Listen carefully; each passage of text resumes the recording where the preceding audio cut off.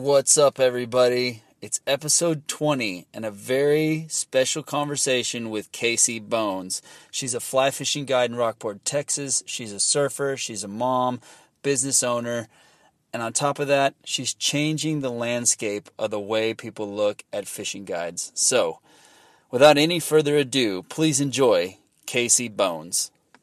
All right, it's going. Thanks for doing this, Casey. Hey, no worries. I'm excited to be here. I'm actually really nervous and excited to talk to you because I have a daughter and a stepdaughter, and I love the outdoors. And just following your Instagram page, it's one of those things like, man, if my daughter could just have things like that, it's just inspiring for a dad, even to look at it as a little girl and go, things like that are possible, you know? Yeah, absolutely. And I have a 12-year-old daughter too, and so, my father raised me in the outdoors, since I was really small, like 5. I've been hunting and fishing my whole life, and I had my daughter at a pretty young age. I had her at 20, and wow, that was a long time flies. So she's about to be 13, and a part of me being in the outdoors and being a woman in the outdoors is really empowering. So I've always wanted to show her that, granted, yes, it is a male-dominated kind of activity, but as generations come up and as time goes on and as things change, more and more women are getting involved in these outdoor activities like fly fishing and hunting, and she hunts and she fly fishes and she loves being on the boat. So I'm all about getting the little girls involved. Yeah, no, and women in general. Well, yeah. So I guess to fill everybody in, you're a fly fishing guy down in Rockport, right?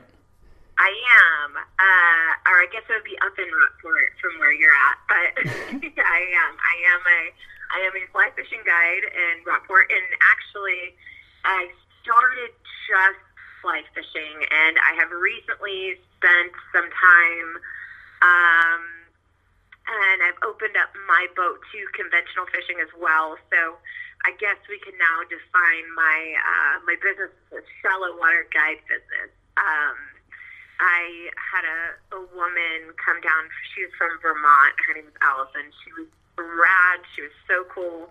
She booked me all alone.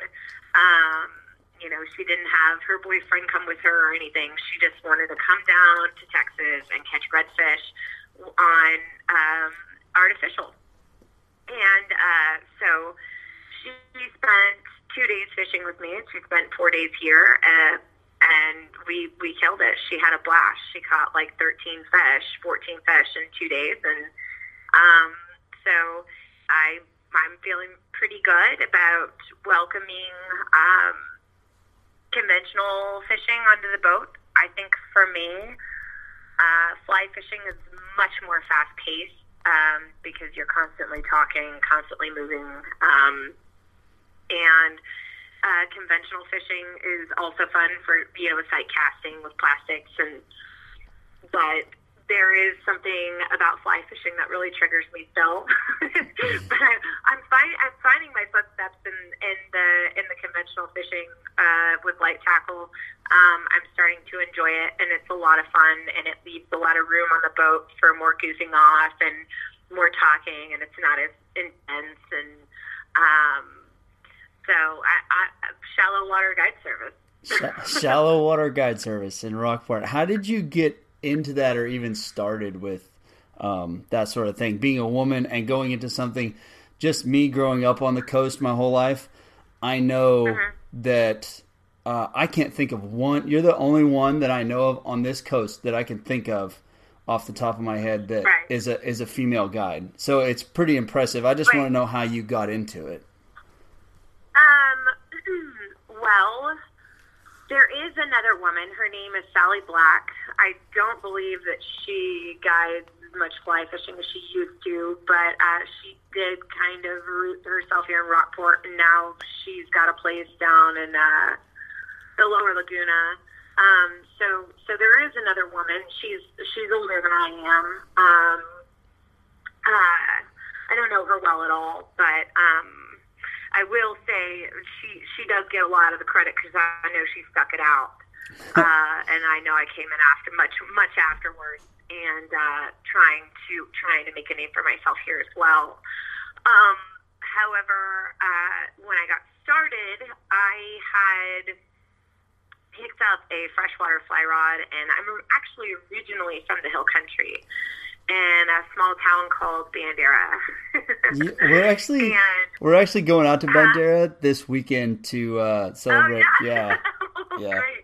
You're gonna have to say hey to my hometown for me because I haven't been back in a while. Not much to do in that sleepy little town. However, from what I've heard, things have changed. So my mother passed away up there, and I had not been back up there in a long time, and I was kind of at a point in my life where I needed to go up and kind of have some time with myself, and I went up there with a freshwater fly rod, and I went, and it was really like the first time I had ever really tried to like put some real effort into fly fishing. And I had never saltwater fly fished at the time. I had always done conventional fishing and artificial, with bait and plastics and some sight casting, but never with the fly rod and the salt. And so I went up there and I caught bass and bluegill, and it was so fun. And I got back probably a month or two later, and this guy, this is going to be really complicated for a second. Forgive me. It's going to be like, what? Wow, okay. No judgment, right? No judgment. So this guy contacts me.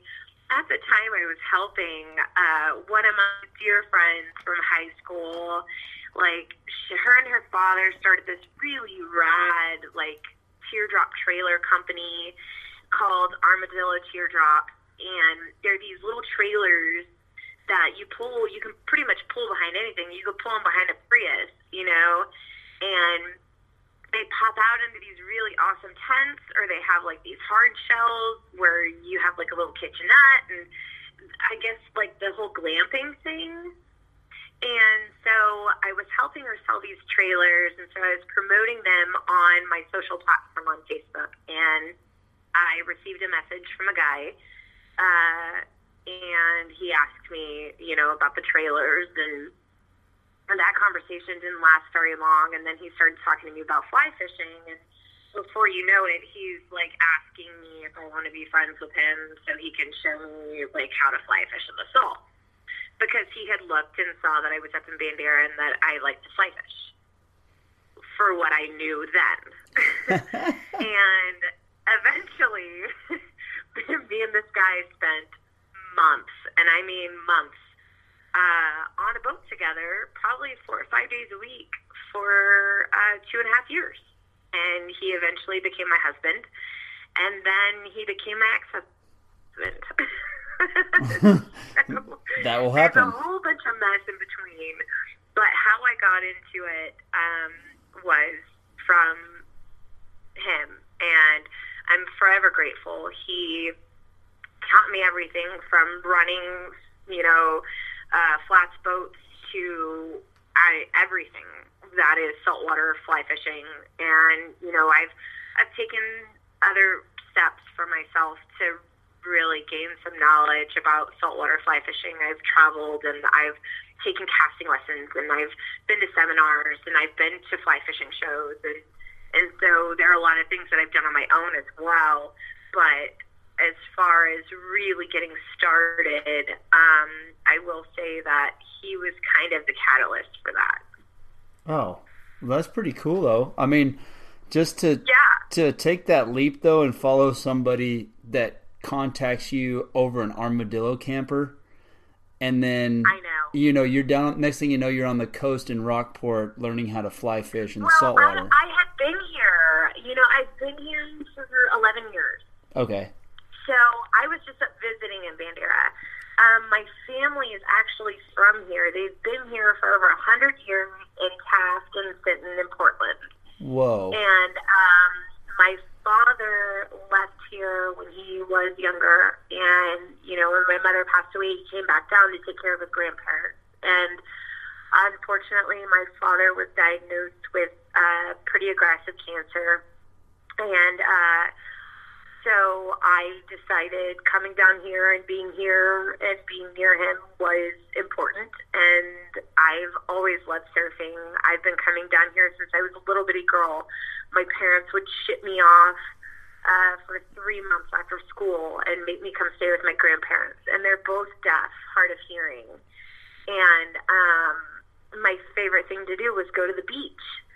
And so I spent every year of my life for 3 months during the summer down here in the Corpus Christi area on the beach up until I was about 16, 17 years old.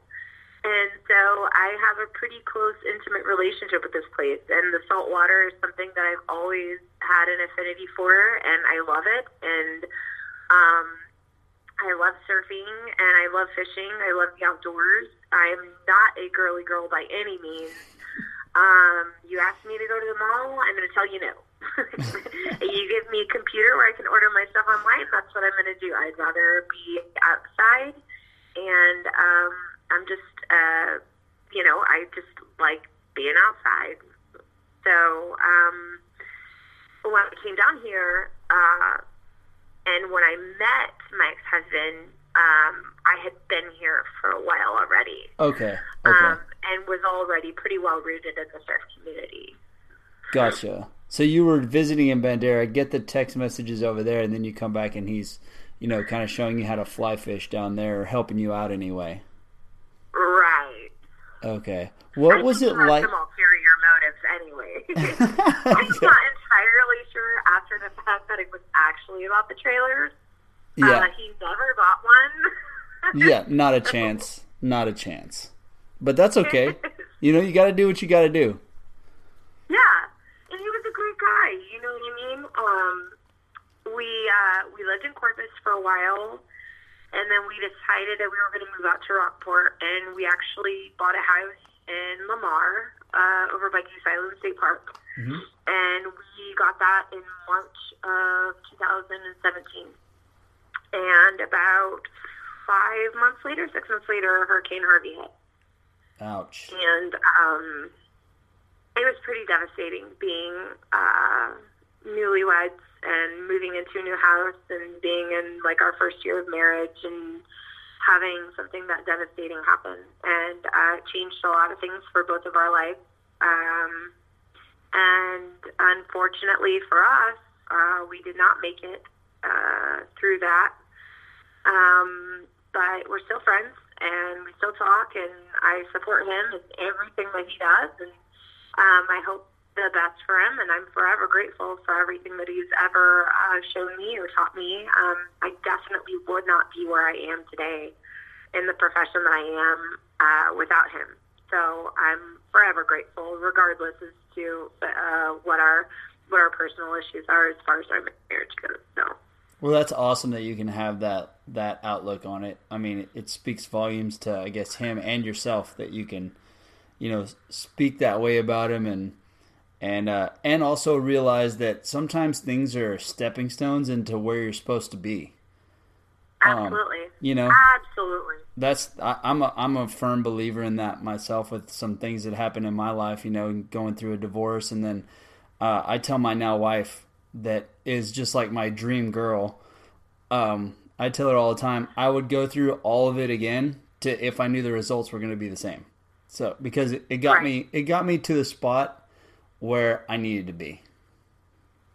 So I totally relate to you when it comes to that situation. But as far as the guiding goes, to switch gears a little bit out of all of that talk. What's it like? So when you first start becoming a female guide, and especially a female fly fishing guide, what's that process look like? It's scary. and I'm going to be really honest with you. Because what a lot of misconceptions are about me and some of the things that I've heard, other guides or other anglers say about me, and this is the difference, and what I think a lot of people don't understand is I had 2 years of my life where I had the time to put in and be on a boat 4, 5, 6 days a week, learning everything I could for 2 years. And that would take a lot of people who did not have the opportunity that I had, where I didn't work a regular 9-to-5 job. I did not have to work to support this passion. I had an opportunity to utilize every single waking moment of weather, whether it be good, bad, good fishing, bad fishing, whatever. I wanted to be out there, and I was addicted to it. And so I was able to accomplish what a lot of people would take because they're supporting families, because they need to put food on the table, and they didn't have opportunity that I had that I'm so grateful for, which is to be on a boat 24/7 for 2 years straight. I've caught a lot of flack for the fact that I'm new to a lot of this, and I have not been fly fishing that long, but I've put in the time, and the time that it would take somebody 5, 6 years to put in, I put in 2 years because I wanted it so badly. And when I first started fly fishing, I never thought that I would sit there and one day wake up and go, I love this so much, and I want to share this with so many other people that I want to become a guide. And I had no idea if I was going to be good at it. I had no idea what the outcome was going to be, if I was going to be successful, if I was, even going to get trips or anything like that. I had no idea. This was just some sort of like fantasy, And so I went through captain school, and obviously to a lot of people very prematurely, but I was comfortable in what I was doing, and I was hoping that within the community I would have trust that people would look at me and go, she's in this, then surely she's comfortable in her choices. It did not turn out that way. I went through captain school, and the hurricane hit after that. And so it kind of set me back a little bit. But it also gave me this timeline buffer that allowed me to really evaluate what I was deciding to do with my life. And it was go balls to the wall or don't do it at all. And you have one or two choices. Being a guide anywhere, it doesn't matter who you are. If you're good, you're going to make it. And it doesn't matter what people say about you. It doesn't matter, what people think about you, say. None of that matters. If you are good at what you do, that's going to outshine all of that. And so after I had gotten my captain's license and I was just starting to get my first trips, and I started really hitting it hard in November. I did 13 days straight. And that was my first long haul. And they were all really great days with, different clients, and some for a few days, some for one day. But it was during the holidays, and, fall down here is pretty epic. And so I really built up some confidence during that time, and I felt really good about what I was doing. I went out, I bought my own boat. I wasn't using my husband's boat. I was using my boat. I was, I was doing it on my own, and it felt really good, and it felt empowering. But then there was this other side of it where it was kind of dark. and hard to deal with because I knew that, and I knew that people thought that I was a joke, and people were discrediting me and saying some really horrible things, and that's always hard to deal with. And you can sit there and you can tell someone in my shoes, keep your chin up, keep doing what you're doing. Yeah, well, I'm going to keep my chin up and I'm going to keep doing what I'm doing, but that doesn't change how any of that makes you feel internally and how hard it is to wake up on a daily basis and look at yourself in the mirror in tears and go, don't stop. That is one of the hardest things I've ever had to do, was to wake up every day, feeling alone, and looking at myself in the mirror and saying, don't stop, don't give up. And I didn't. And now I'm going into my second year of guiding. And I had a little spell this past year where I didn't have a boat for a couple months due to my separation and ultimately my divorce. But I did end up getting another boat on my own, and I did end up purchasing another property, and I'm still pursuing this dream, and I still wake up sometimes and look at me. It's been a really, really interesting, long, cool experience this past year. But I'm grateful to be in my second year. And I'm grateful for every single client who stuck with me along the way, and new clients and, people that just want to come down here and fish it for the first time and hang out with me and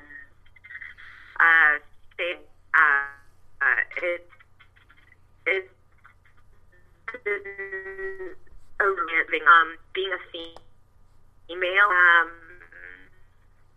I never difference between male until I started kind of like misogynistic comments from men, and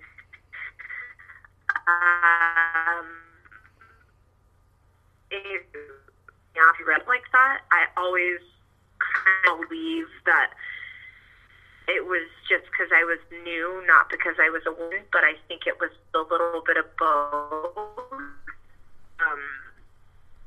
I'm thankful that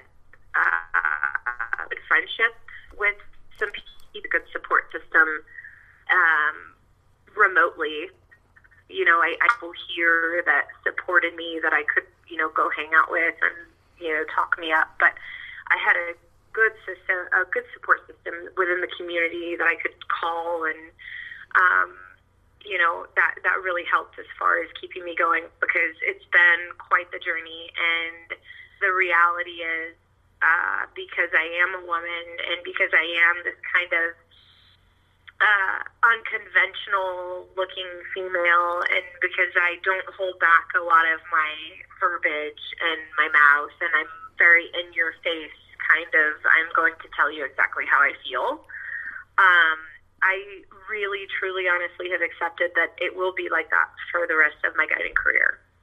Probably. A lot of those, even with like if you said guides in general, like as being human beings, right. If you're good, you're going to be successful. I mean, if you can put people on fish, people are going to be happy and they're going to come back with you, and word of mouth is going to spread with that sort of thing. It takes a lot of work. But I mean, if you're good, ultimately you're gonna be a good guide and successful. Right. But those people are always getting talked about by the people who aren't as successful. I think the rough part with yours is you might get talked about like that by people who are successful, and it's a little bit of jealousy. Like, hey, you're not supposed to be doing this fast.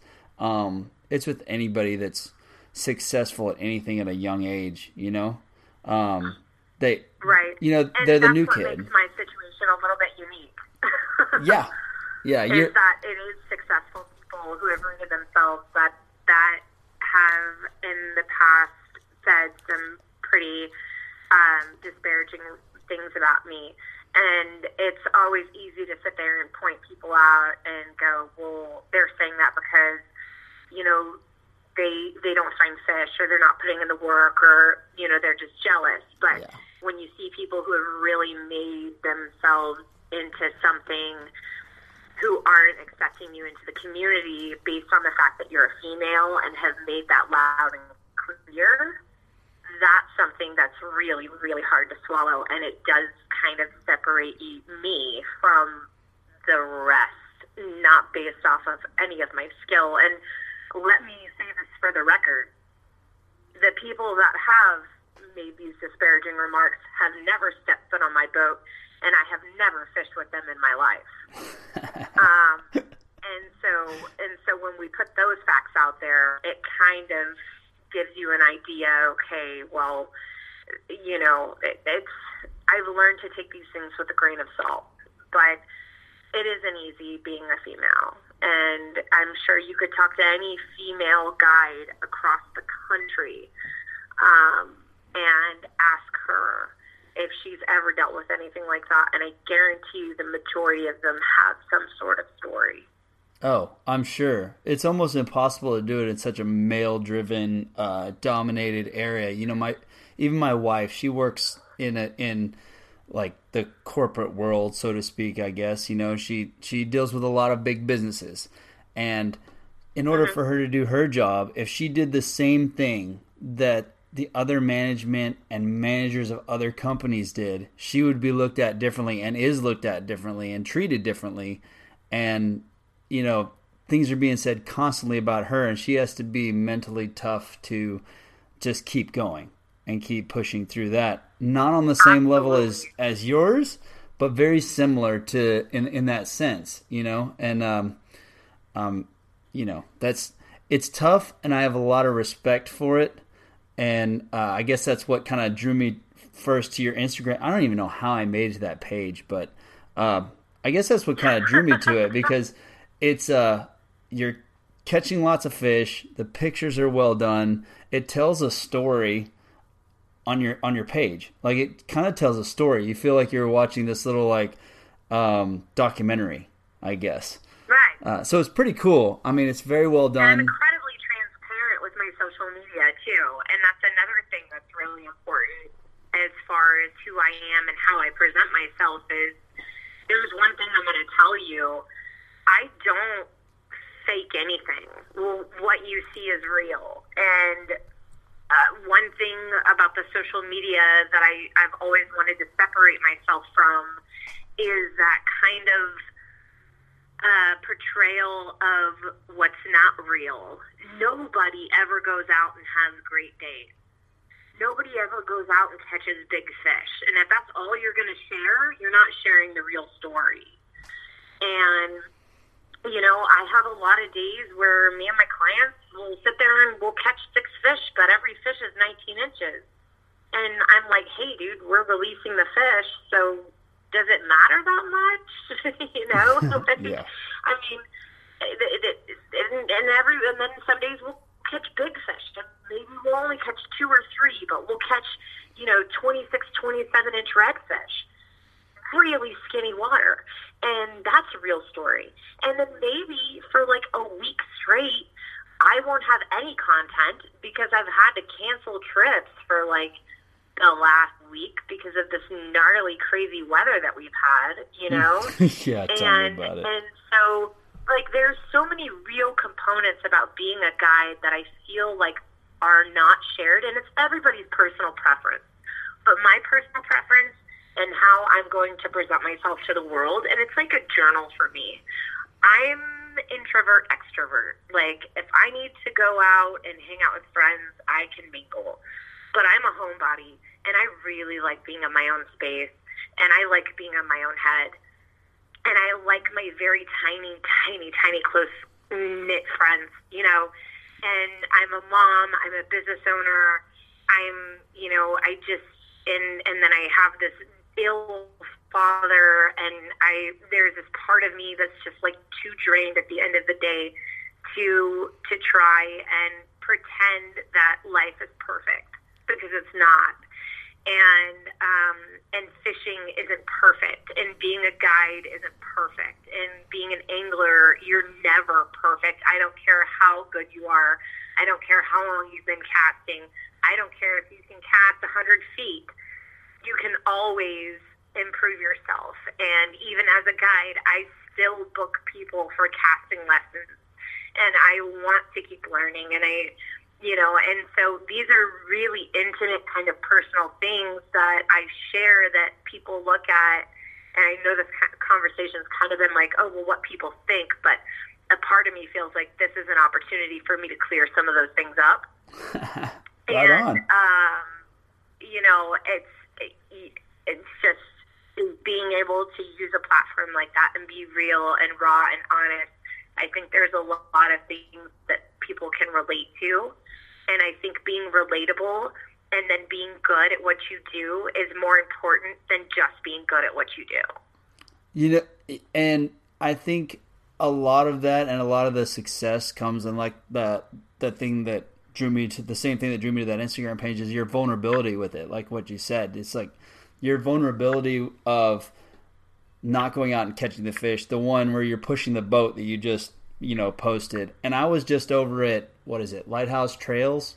In the kayak. Lighthouse Lakes? Yeah.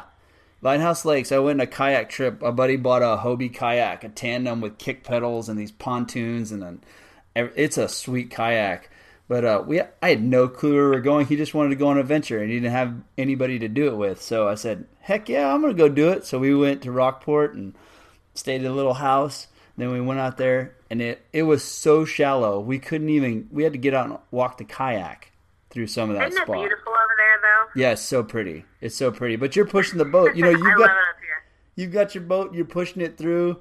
You're not catching fish. That vulnerability of posting that out for everybody to see, I think it makes people more comfortable with you. Yeah.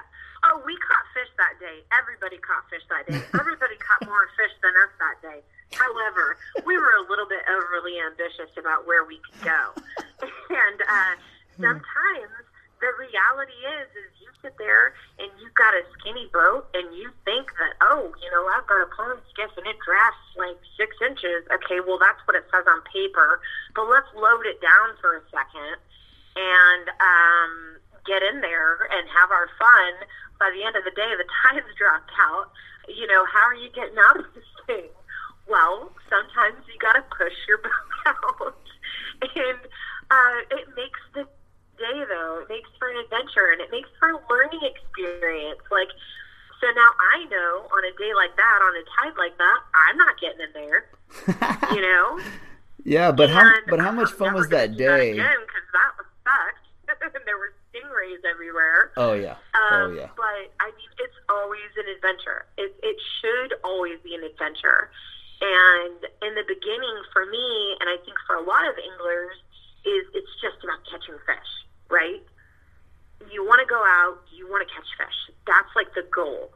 And then the more you do it and the more I have fallen in love with it and the more I have gotten really acquainted with these waters up here near Rockport, it has become an adventure for me. And I know that every time I go out, I'm going to have something to laugh about. I am going to have something to maybe cry about. I'm going to get frustrated, or I'm going to, hug my client while they're super excited. I'm going to hug my friend because, we went out on a day that neither of us had anything to do, and we had an epic day together. It's always something. There's always an opportunity to feel something out there, and you never know what you're going to get. And I think that's kind of the chase for me at this point is, I've gotten really acquainted with, okay, well, we're going to find some fish, and you're going to have a couple shots. You may have a couple shots. You may have 100 shots. I don't know, but we're going to try our damnedest. And then you have days where it's just kind of like, I just want to go and I want to be out there and whatever happens, happens. And, you get some people on your boat that are pretty serious about fly fishing and they want to see fish. And those days are a little bit complicated and there's a little bit more pressure than usual. And then you get people that kind of make up for all those other people who just want to go out there and they just want to be out there. Like, they don't care. And, you know, those are the days where normally you end up catching a whole bunch of fish and you have so much fun on the boat. Excuse me. That you can sit there and just kind of have this, like, make a laxed friendship with somebody you don't even know that you're going to spend 7 hours with on the boat, you know, and you talk about all kinds of crazy things and you get to experience something really cool. So, yeah, I mean, it's being able to put yourself out there and allow that vulnerability, like you said, and make yourself relatable in real life. I've never met up with another skiff on the water and tossed a beer to them. You know what I mean? Like, that just does not, I'm sorry, but it doesn't happen on a daily basis. Maybe some in other places, but I've never seen that. And I surely wouldn't be handing over my beers to another boat. But, you know, being able to present a truthful storyline and journey is important to me, and something that I'm going to continue to do, whether people like it or not. And the people that don't like it, okay, you know, and the people that do, I am glad that I can share my journey, and I hope that I share my journey with them someday, you know, that they're fishing with me, or I'm fishing with them, or, you know, maybe they're another guy from somewhere else, and, you know, maybe I have a thing or two to learn about, you know, from them. So the social platform has really made this adventure a lot more fruitful in more ways than one. So, yeah, just being real is the most important thing that I think I could do in this entire journey.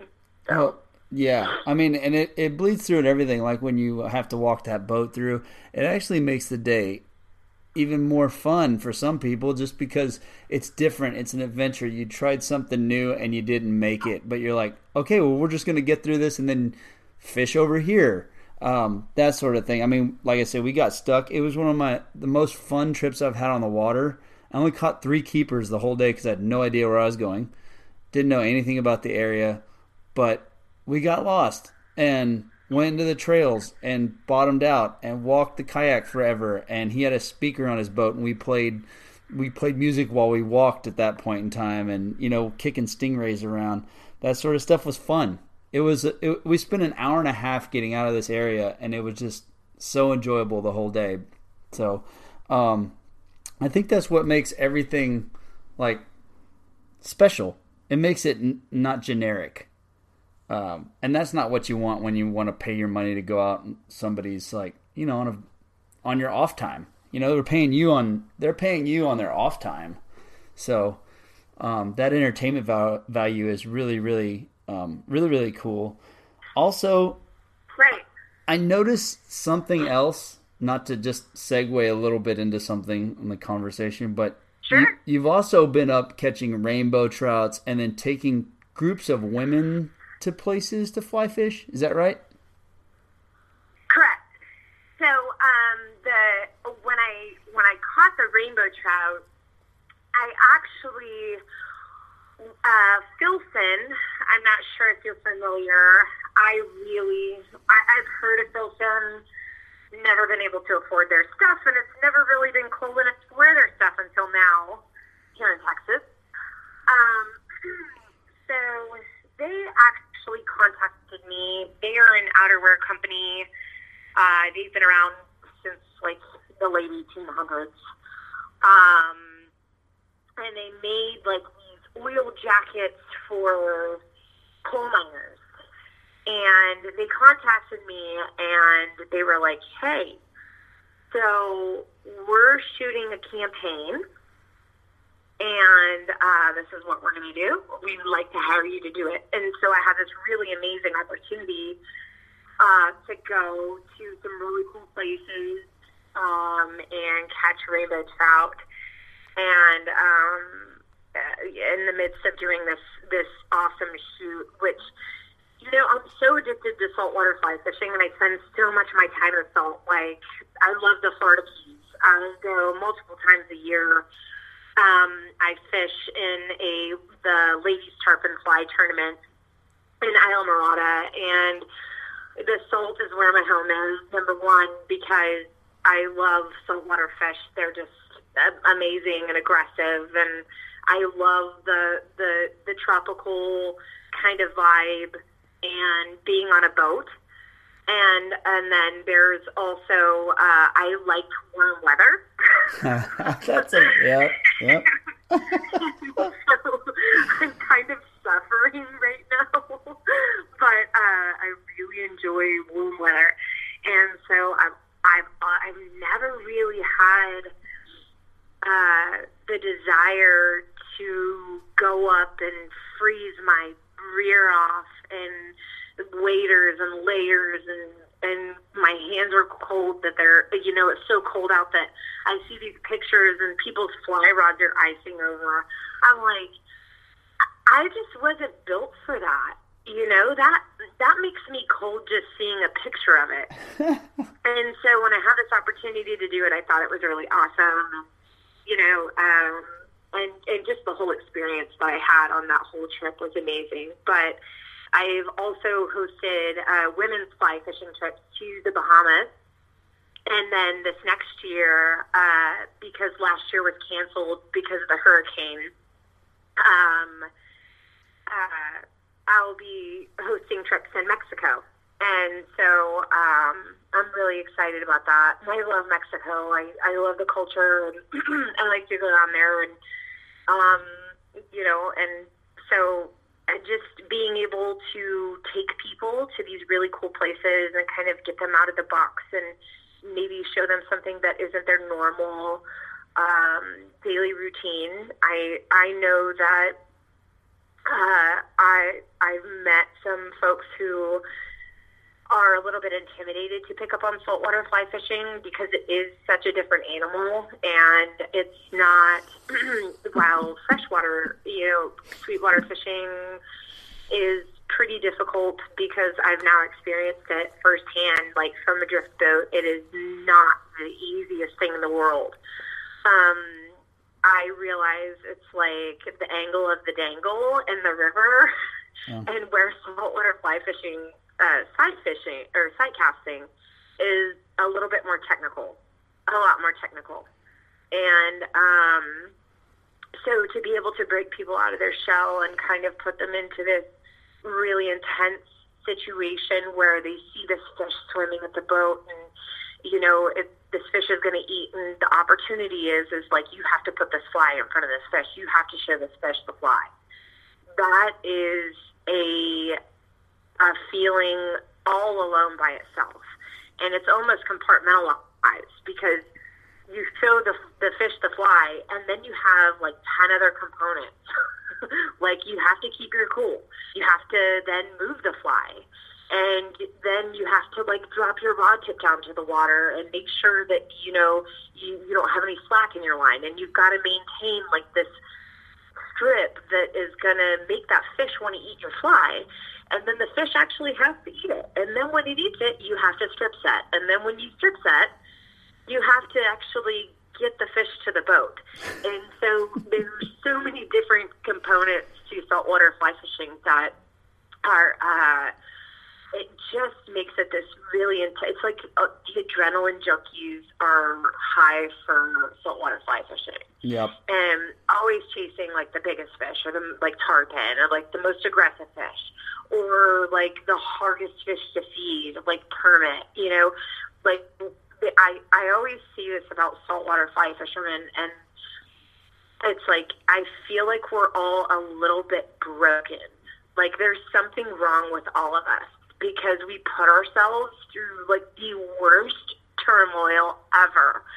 And you ask any avid saltwater fly fisherman if he has been on his knees on the bow of the boat, or she, with her or his hands or his head cradled in his hands over a fish, I guarantee you a lot of them have stories that are, you know, wouldn't be that big of a deal to some people, but because the chase is so addicting and because we want it so bad, and because the skill that it takes to get out there and make a cast like that and to put it in front of a fish and to have that fish either not eat or lose the fish is just, there's no feeling like it at all.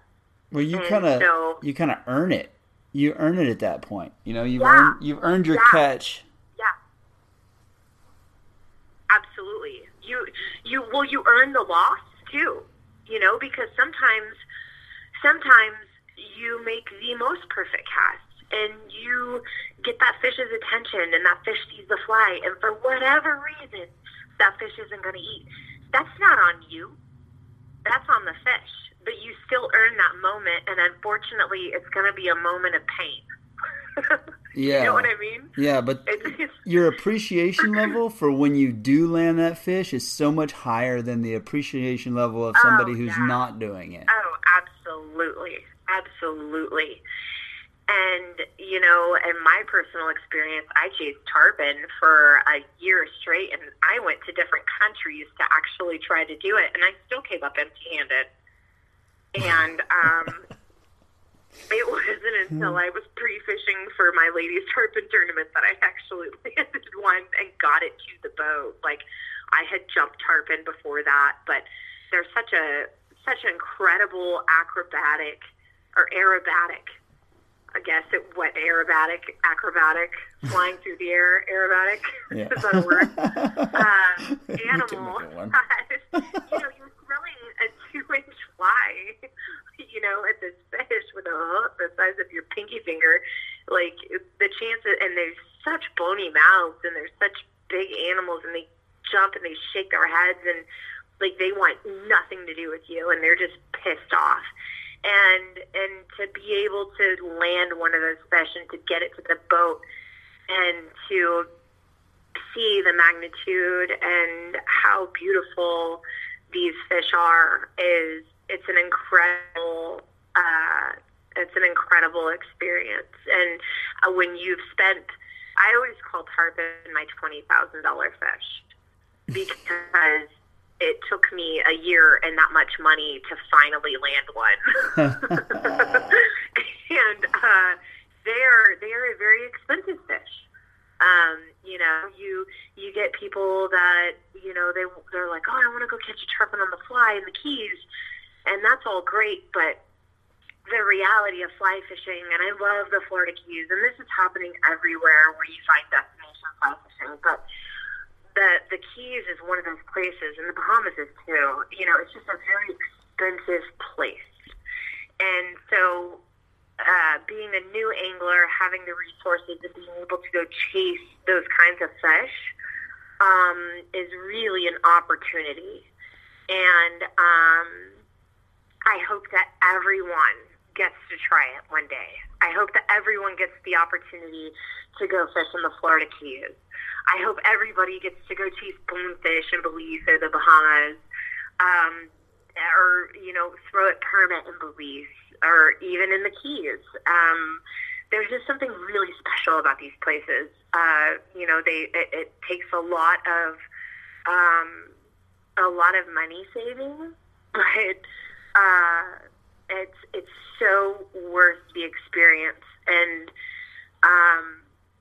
after I went to Costa Rica, and then I went back to the Keys to go try to finally land a tarpon, I remember thinking, I have wasted so much money trying to catch this fish, you know, and I had fed them, and I had, you know, had them on the line and fought them for minutes, and then they break off at the boat, or, you know, they jump, and then there goes your fly, and you think, I had this mentality like, wow, I just wasted all the time and the money, and then, but the reality, and that's just a natural feeling. That's a natural feeling. I could not help but feel that. And then when I landed my first tarpon, I was like, it was worth every penny. You know, it wasn't a huge tarpon, but man, those fish don't give up. And they didn't give up. I didn't give up. I kept trying. I kept traveling. I kept, you know, throwing at these same stinking fish, trying to, you know, get one to the boat. And I finally did. And it was worth every single moment. Everything I've ever put into it is worth it. And so everybody has their saltwater fish that they chase. Like, I know people who are sick for permit, and I hate permit. They make me so mad, and they make me cry. And the first time I ever actually had a full-blown meltdown on the boat was actually this last July. And I had 2 tailing permit. I made the most perfect cast of these fish, and one of the fish turned and was about to eat my fly, and then it ate, but it didn't eat, and then they just kind of swam off. Oh. And I was heartbroken, and there's this disconnection between the fish and the angler that's always going to be there, where you sit there and you're like, I have no idea what that fish was thinking, but you want to know what it was thinking, because you want to figure out why it didn't eat, because you did everything so perfect. There has to be an explanation as to why that fish didn't eat. And unfortunately, with those fish, you'll never know. They have a reputation for that. And they make people crazy, and they make me crazy.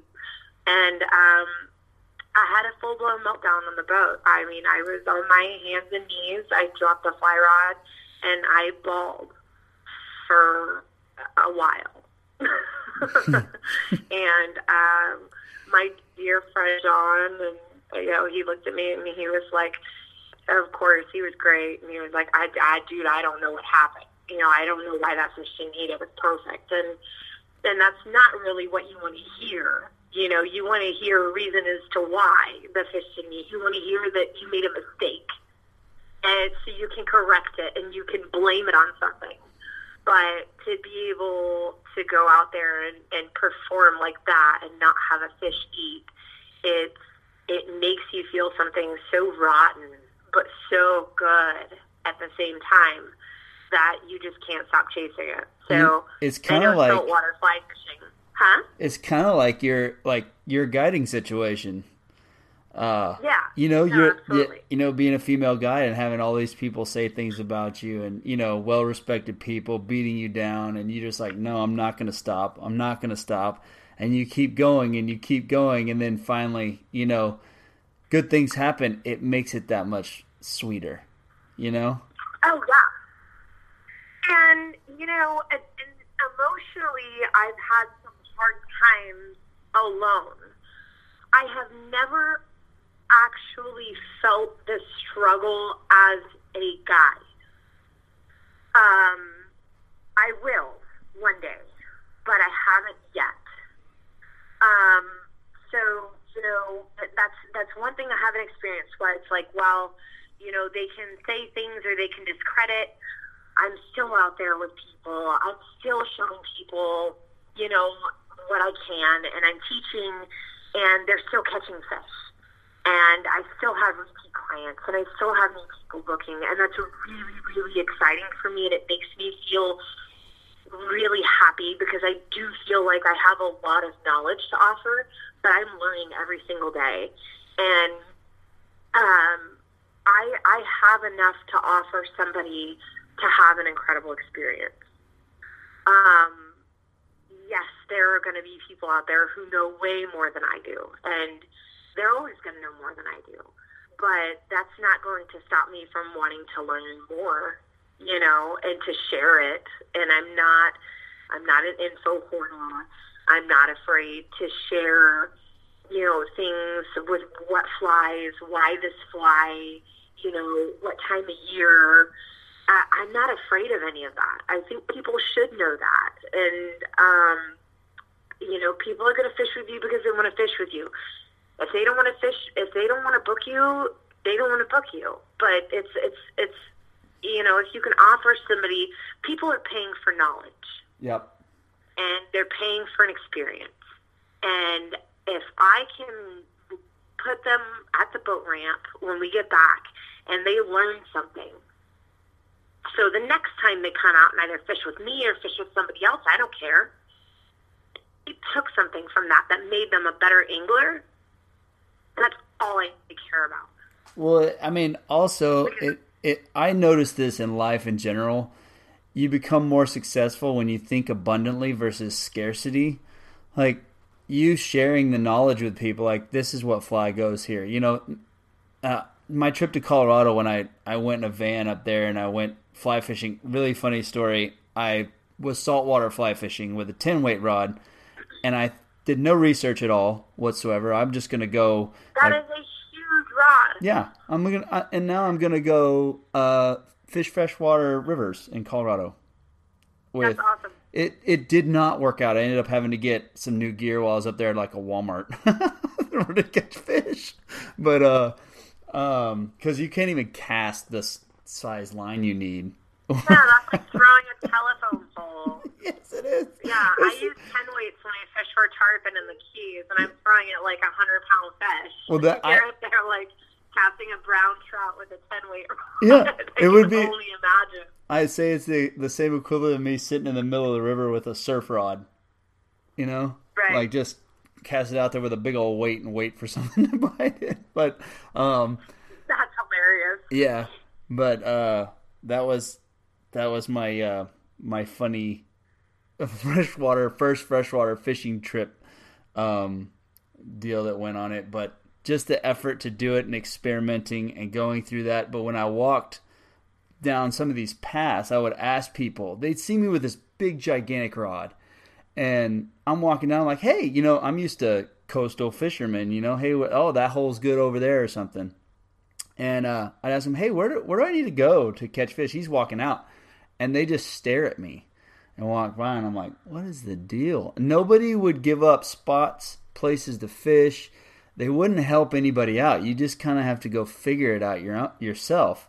And right. I feel like the opposite would actually benefit people more. It comes around to reward them whenever you go, hey, right. Go right down over here and cast this way and throw it by this rock. And, hey, you've got too big of a rod, dude. You need to get something different. You're not going to catch fish here.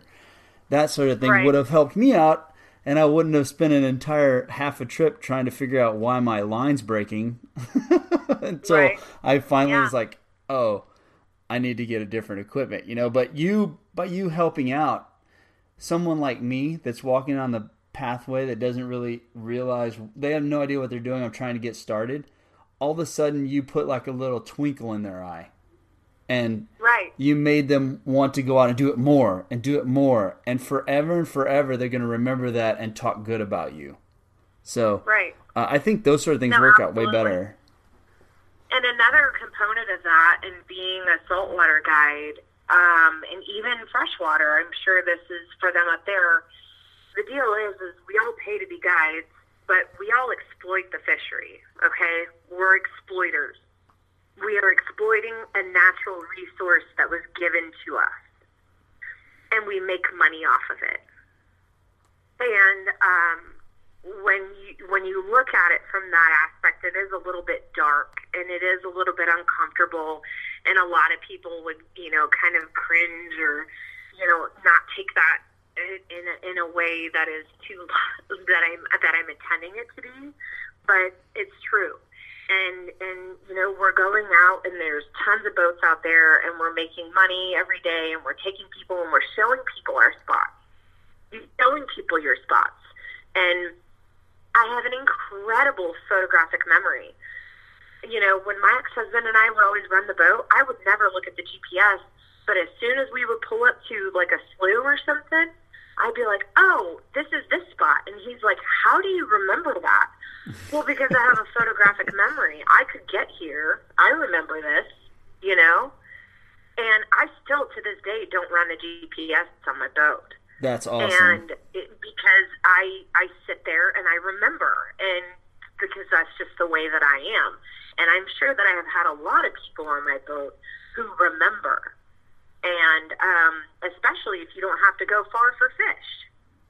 Nope. But we are all exploiters of the fishery. If you're making money off the fishery, if you're taking people out and you're you're taking from the resource, or you are showing people the resource, you have to be open to the idea that you are showing people your moneymaker. You know? I mean, you are. And if anybody really wanted to go out and catch fish on their own and not hire a guide, they'll do it. They'll do it. And you're not going to stop them. Nope.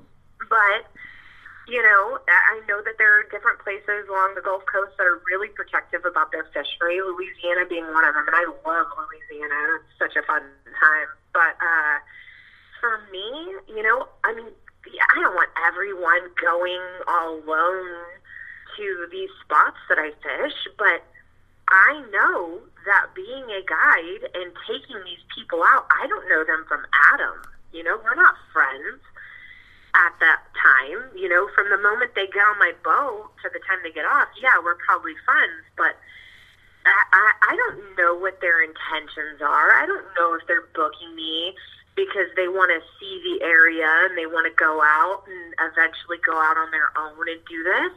I mean, whatever. More power to them. You know, I don't volunteer that information, but as a guide and as somebody who, you know, is going out there and taking people to your secret places, or, you know, showing people a really cool experience, you just have to be open-minded to the fact that you are helping people regardless. You know, you're helping them regardless. So why choose one over the other? I have people contact me all the time. Hey, where's a good place to wade fish? You know, can't afford a guide, or I really just want to be alone. And I'm like, you know, I know a few places, and I'm real honest about it. I'm like, I don't know how good they are. I don't really go out and wade fish, but there's some places that you can access by foot, and this is how you do it. And there's nothing wrong with that. And if it gets more people out on the water, if it gets more people practicing conservation, if it gets more people with a fly rod in their hand, or if it just gets a guy through his weekend away from whatever, or a girl or whatever, from whatever stressed life they have Monday through Friday, then you have contributed something really special to that person regardless. And you've contributed knowledge. And knowledge and sharing knowledge is total power. And I think it's really healthy. And I think the more that a lot of the guides sit around and try to hide and make this kind of like elitist, secretive kind of group within each other, the more people are going to rebel and go, I'm not booking guides. I'm not going to do this because I don't like that. And I know I wouldn't. You know, I don't want to be a part of something like that. Like, I don't want to pay some guide who's only going to tell me what fly or where I can wade fish if I pay him $700 for a full day of fishing. Yeah. No. Like, be a good person. You know what I mean? Be a cool, good person and just say, hey, help someone out who shares the same passion as you. You didn't invent this. You don't own this. None of us do. We exploit it every single day that we work. And it's important that we realize that. And it's important that we're, you know, not overly giving, but helpful in a way that people can pursue their own passions within the sport. Yeah. It's the same thing with surfing, you know? You know, somebody comes up and they got the wrong board, or they're not paddling in the right spot, or they're sitting in the white water, and you're like, hey, paddle out further, you know? Yeah. Come out here. It's the same thing. You don't want to sit there and watch that person sit there and get their, you know, get pounded by, you know, the breaking waves. You want them to come out there, and yeah, they're probably going to be in the way, but at least when you catch a wave, they're not going to be sitting right in front of you. Yeah, and that's one thing I've never really understood, is surfers are supposed to be, you know, it's supposed to be like a very zen free, and it is. I mean, there's nothing more meditating than when you paddle out. Like, it's just you by yourself in the ocean. There's no cell phone. There's nothing. It's just you focusing on the wave at the mercy of whatever's underneath you and whatever's coming at you. And you've got this little board that you can float around on and have a good time with what Mother Nature brings your way.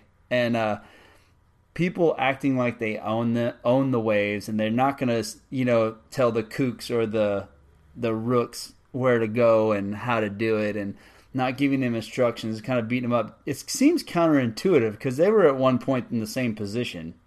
And, oh, yes. They had to learn somehow. Somebody had to teach them. They didn't just go out there and just do it, So it baffles me with the surfing thing. And I love surfing. Yeah, I took my kids. I told you, in the text message, I took my kids down there and we taught them how to surf and my wife how to surf. And she popped up very first try. It's very annoying that she's so good at things. That's awesome. Yeah, and just she wrote it all the way in, I'm like, I'm super duper happy and proud. I'm jumping up and down and everything, and but I love it so much just because it is one of those type of sports. And I saw, do you ever travel to do any of your surfing and that sort of thing? You just surf there in the Texas area? I do a little bit. I do. Today I was like, you know what? I kind of need to get out of town. I think I'm going to go down to Mexico in December. So I do. I've been to a couple different places and I enjoy it. And every place has its own kind of rules, and but then every place has its person or people that think the way that you and I do too. And so I've never been to Hawaii, but I've always heard really horrific things about surfing in Hawaii. From I've always heard these stories. It's you don't go out, or California, and they all kind of have their own little cliques, and new people aren't allowed, and you're not allowed to surf here basically, and it's kind of disappointing because we're all here for the same thing. We're all here because we love the feeling, or we want to experience the feeling. And denying somebody of that is the worst possible thing you could do to somebody. And it's not your place. It's not your right to sit there and deny somebody a feeling that you, yes, may have had years or more experience in and have earned, but that person is going to earn it too, with or without your help. And I would much rather be that person to help somebody get there than to be that person who stepped in their way and deterred them or made them not want to experience it or ruined it for them, or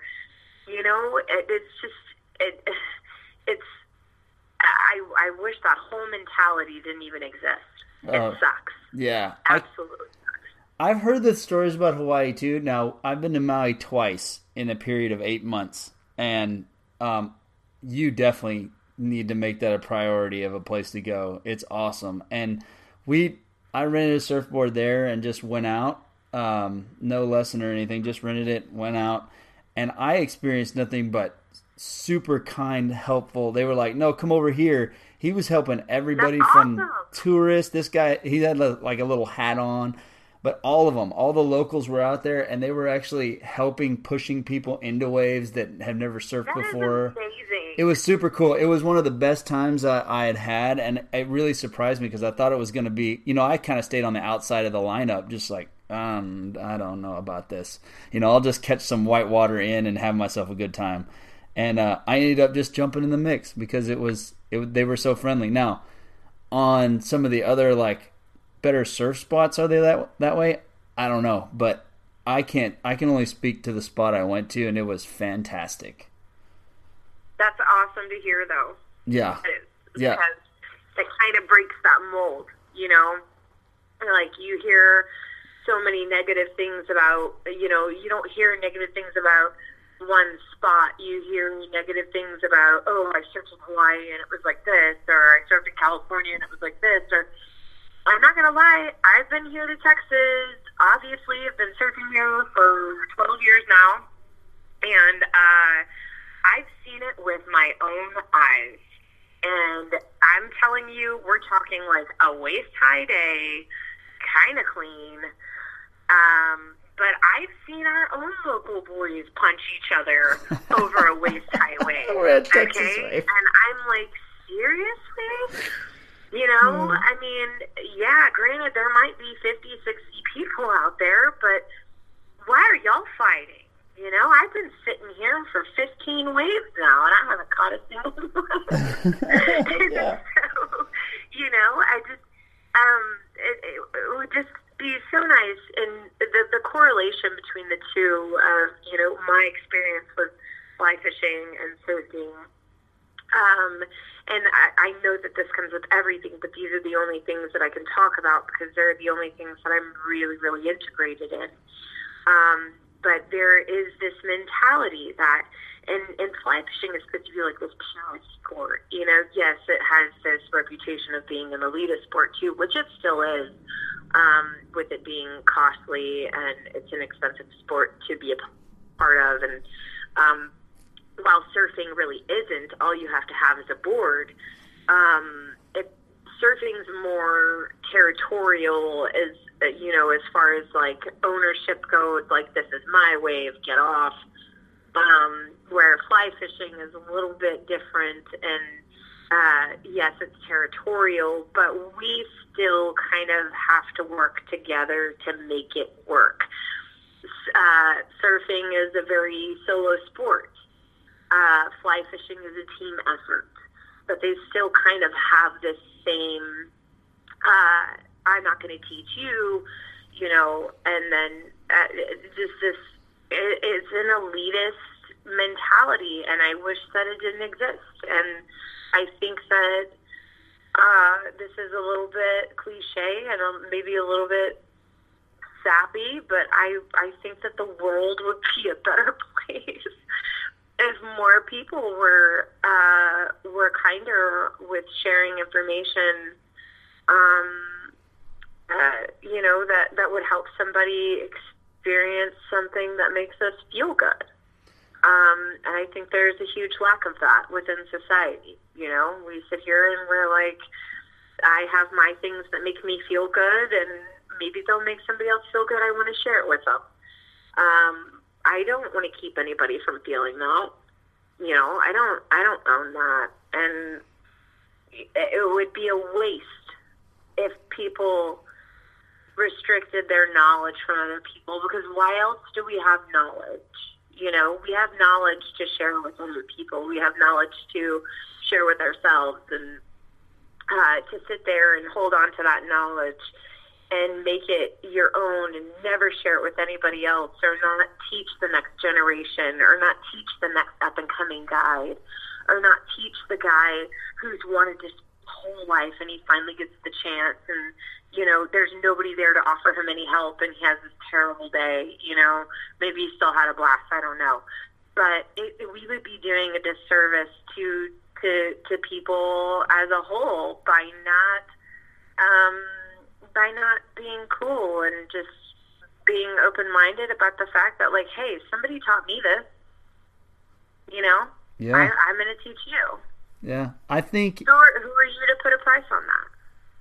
Yeah, I think you're doing an amazing job of changing the mold on that, and I really, really dig the passion and everything else and everything you do. It just bled through in this whole conversation of you talking about fly fishing and surfing and your trips and being a guide and the ups and downs that you had. It just, I think you're changing, and hopefully you do change the landscape of it to where it's more of an abundance thing, and I wish you all the success, Casey. Is there anything you want to plug, where to go, where to find you to guide, your house, anything like that, before we end the podcast?